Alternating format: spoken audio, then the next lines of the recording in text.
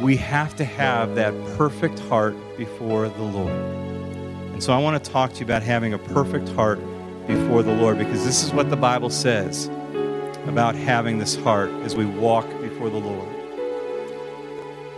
Genesis 17:1, and God's speaking to Abraham here. He says, I am the Almighty God. Walk before me and be thou perfect. Later on, he says to Israel in Deuteronomy 18:13, thou shalt be perfect with the Lord thy God. You notice the theme here that God says, I want you to walk perfectly with me. Here's what David said in Psalm 101, verse 2. I will behave myself wisely in a perfect way. I will walk within my house with a perfect heart. All right? Now, Solomon, his son, was not walking with God like David, and it said in 1 Kings chapter 11, his heart was not perfect with the Lord, his God, as was the heart of David, his father. He went not fully after the Lord, as did David, his father. He didn't walk in a perfect way after God. Now, unless you think this is just an Old Testament concept, let me give you some New Testament verses here as well. Jesus said in the Sermon on the Mount in Matthew chapter 5 and verse 48, be ye therefore perfect, even as your Father which is in heaven is perfect. Paul wrote in Colossians chapter 1 and verse 28 that we may present every man perfect in Christ Jesus. Then later on in Colossians 4:12, Paul adds that ye may stand perfect and complete in all the will of God. Peter writes in 1 Peter 5:10, the God of all grace, who hath called us unto his eternal glory by Christ Jesus, after that ye have suffered a while, make you perfect, established, strengthen, and settle you. 1 Peter 5:10. As you walk through Scripture, and these are just a few, I mean, it was amazing as I began to walk through Scripture, the call for us to be perfect, or to have a perfect heart after God. And it's like, is that even possible? You know, can we even attempt to walk with a perfect heart after God? Can we obtain this perfect heart? And I want to say, yes, we can. And let me tell you what a perfect heart is not. A perfect heart is not a sinless heart, because we've all sinned. The Bible's super clear about that. So it's not talking here about being perfect in the idea of being sinless. I mean, David is probably the ultimate example of that, because the Bible says that David had a perfect heart after the Lord all the days of his life. Yet he was probably one of the most notorious sinners. With, you think of just a few of them, adultery, murder, was not a good husband, was not a good father. I mean, there's just you just begin to list out where David was broken, and yet it said he followed the Lord with a perfect heart. So what is this perfect heart? What is God looking for in our lives as we seek revival, as we seek Him in prayer, and we want to follow Him and obey Him? Well, this is what a perfect heart is. Whether it be in the Hebrew or the Greek, the biblical definition for perfect is complete or completeness. It's maturity. It's the idea of being totally obedient. John Wesley in Wesleyan theology teaches about perfection, and his idea of perfection was constant obedience. That I would spend all of my day in constant obedience to Christ. David Wilkerson preached on having a perfect heart one time, and he says that the perfect heart reacts to the Lord's wooing, whispering, and warnings. I like that. Those were his 3 points. The perfect heart responds to the Lord's wooing, whispering, and warning. So in essence, what a perfect heart is a responsive heart. That my heart responds to God. When He speaks, I listen. However He speaks, I am willing to be obedient. It's like Samuel saying, speak, Lord, your servant is listening. Tell me which way to go, God, and that's the way I'm going to go. That's what a perfect heart before the Lord is all about. And so I'm going to give you 3 things here real quickly, some scriptures here, 3 things about a perfect heart, and we're going to pray over these things in our life. The first thing a perfect heart is a perfect heart is searchable. It's searchable. 1 Chronicles 28, verse 9 says, the Lord searches all hearts and understands all the intent of the thoughts. So the Lord searches all hearts. David in Psalm 139, verse 23 and 24 says, search me, O God, and know my heart.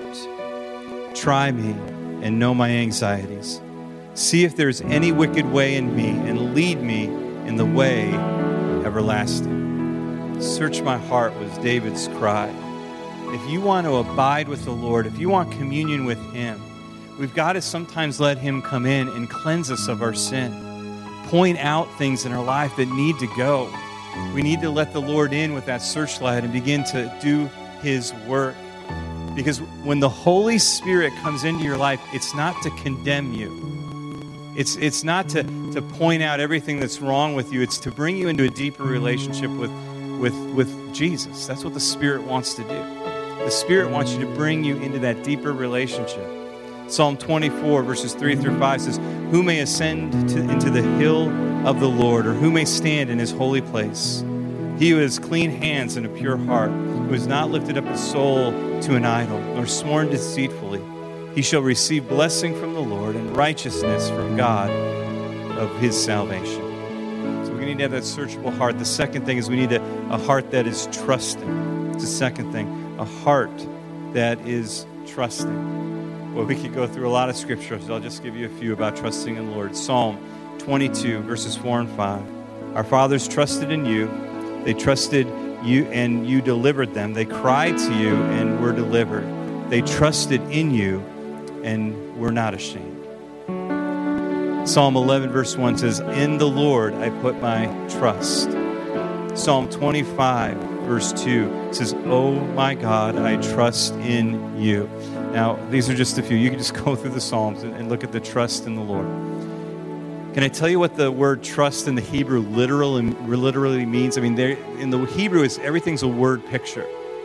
And the idea of trust, the word literally means to fling someone's self off a precipice.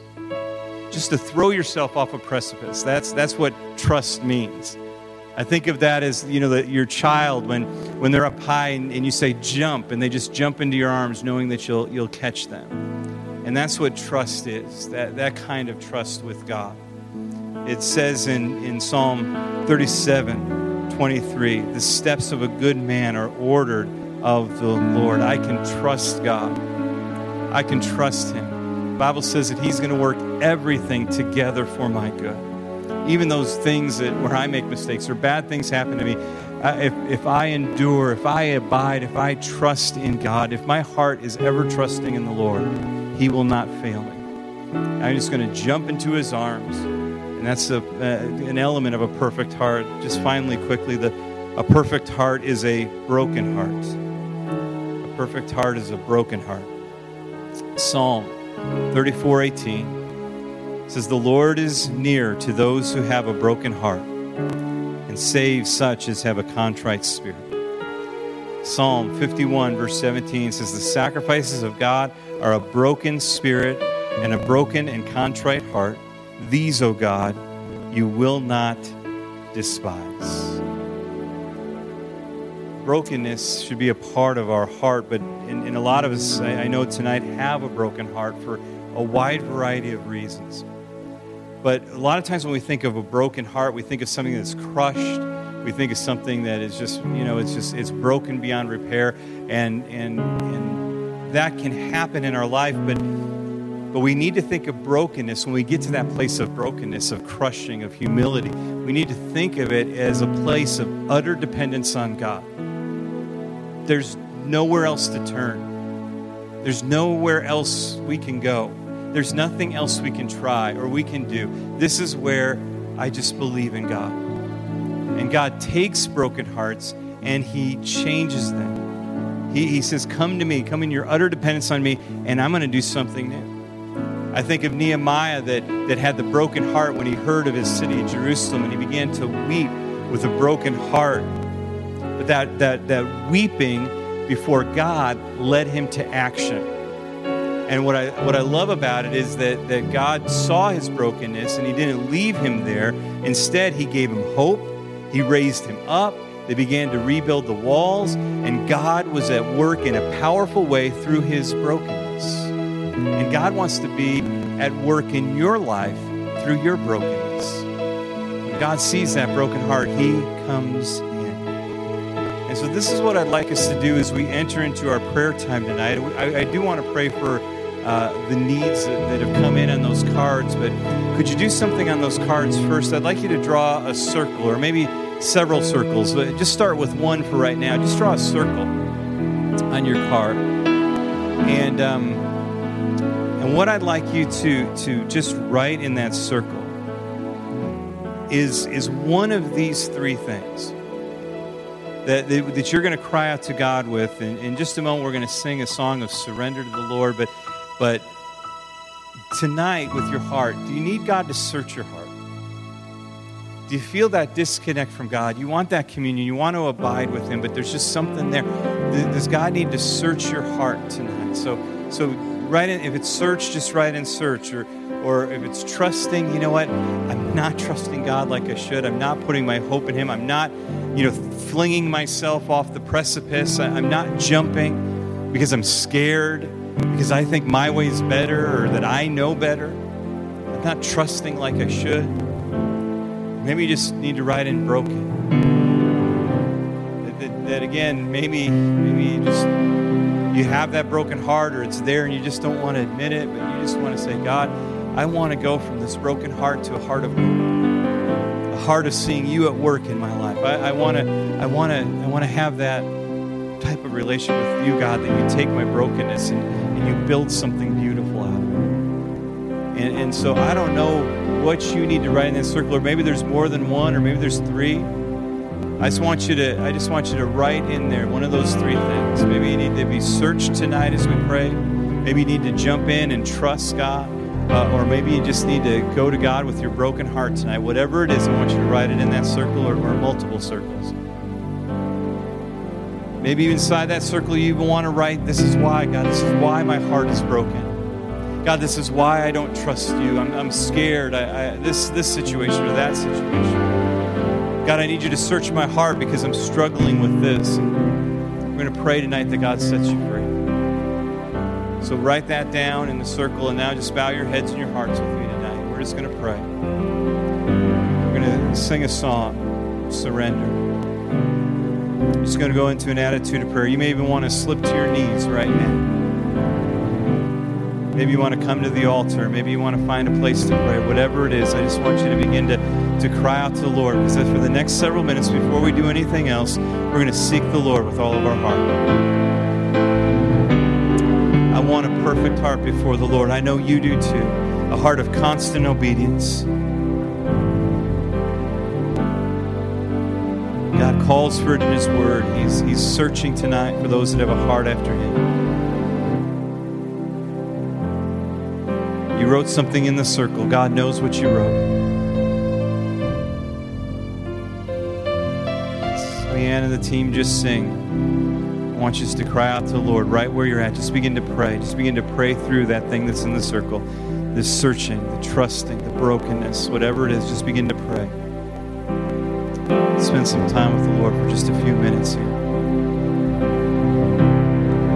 I'm giving you my heart and all that is within. I lay it all down for the sake of you, my King. I'm giving you my dreams. I'm laying down my rights. I'm giving up my pride for the promise of new life. And I surrender all to you.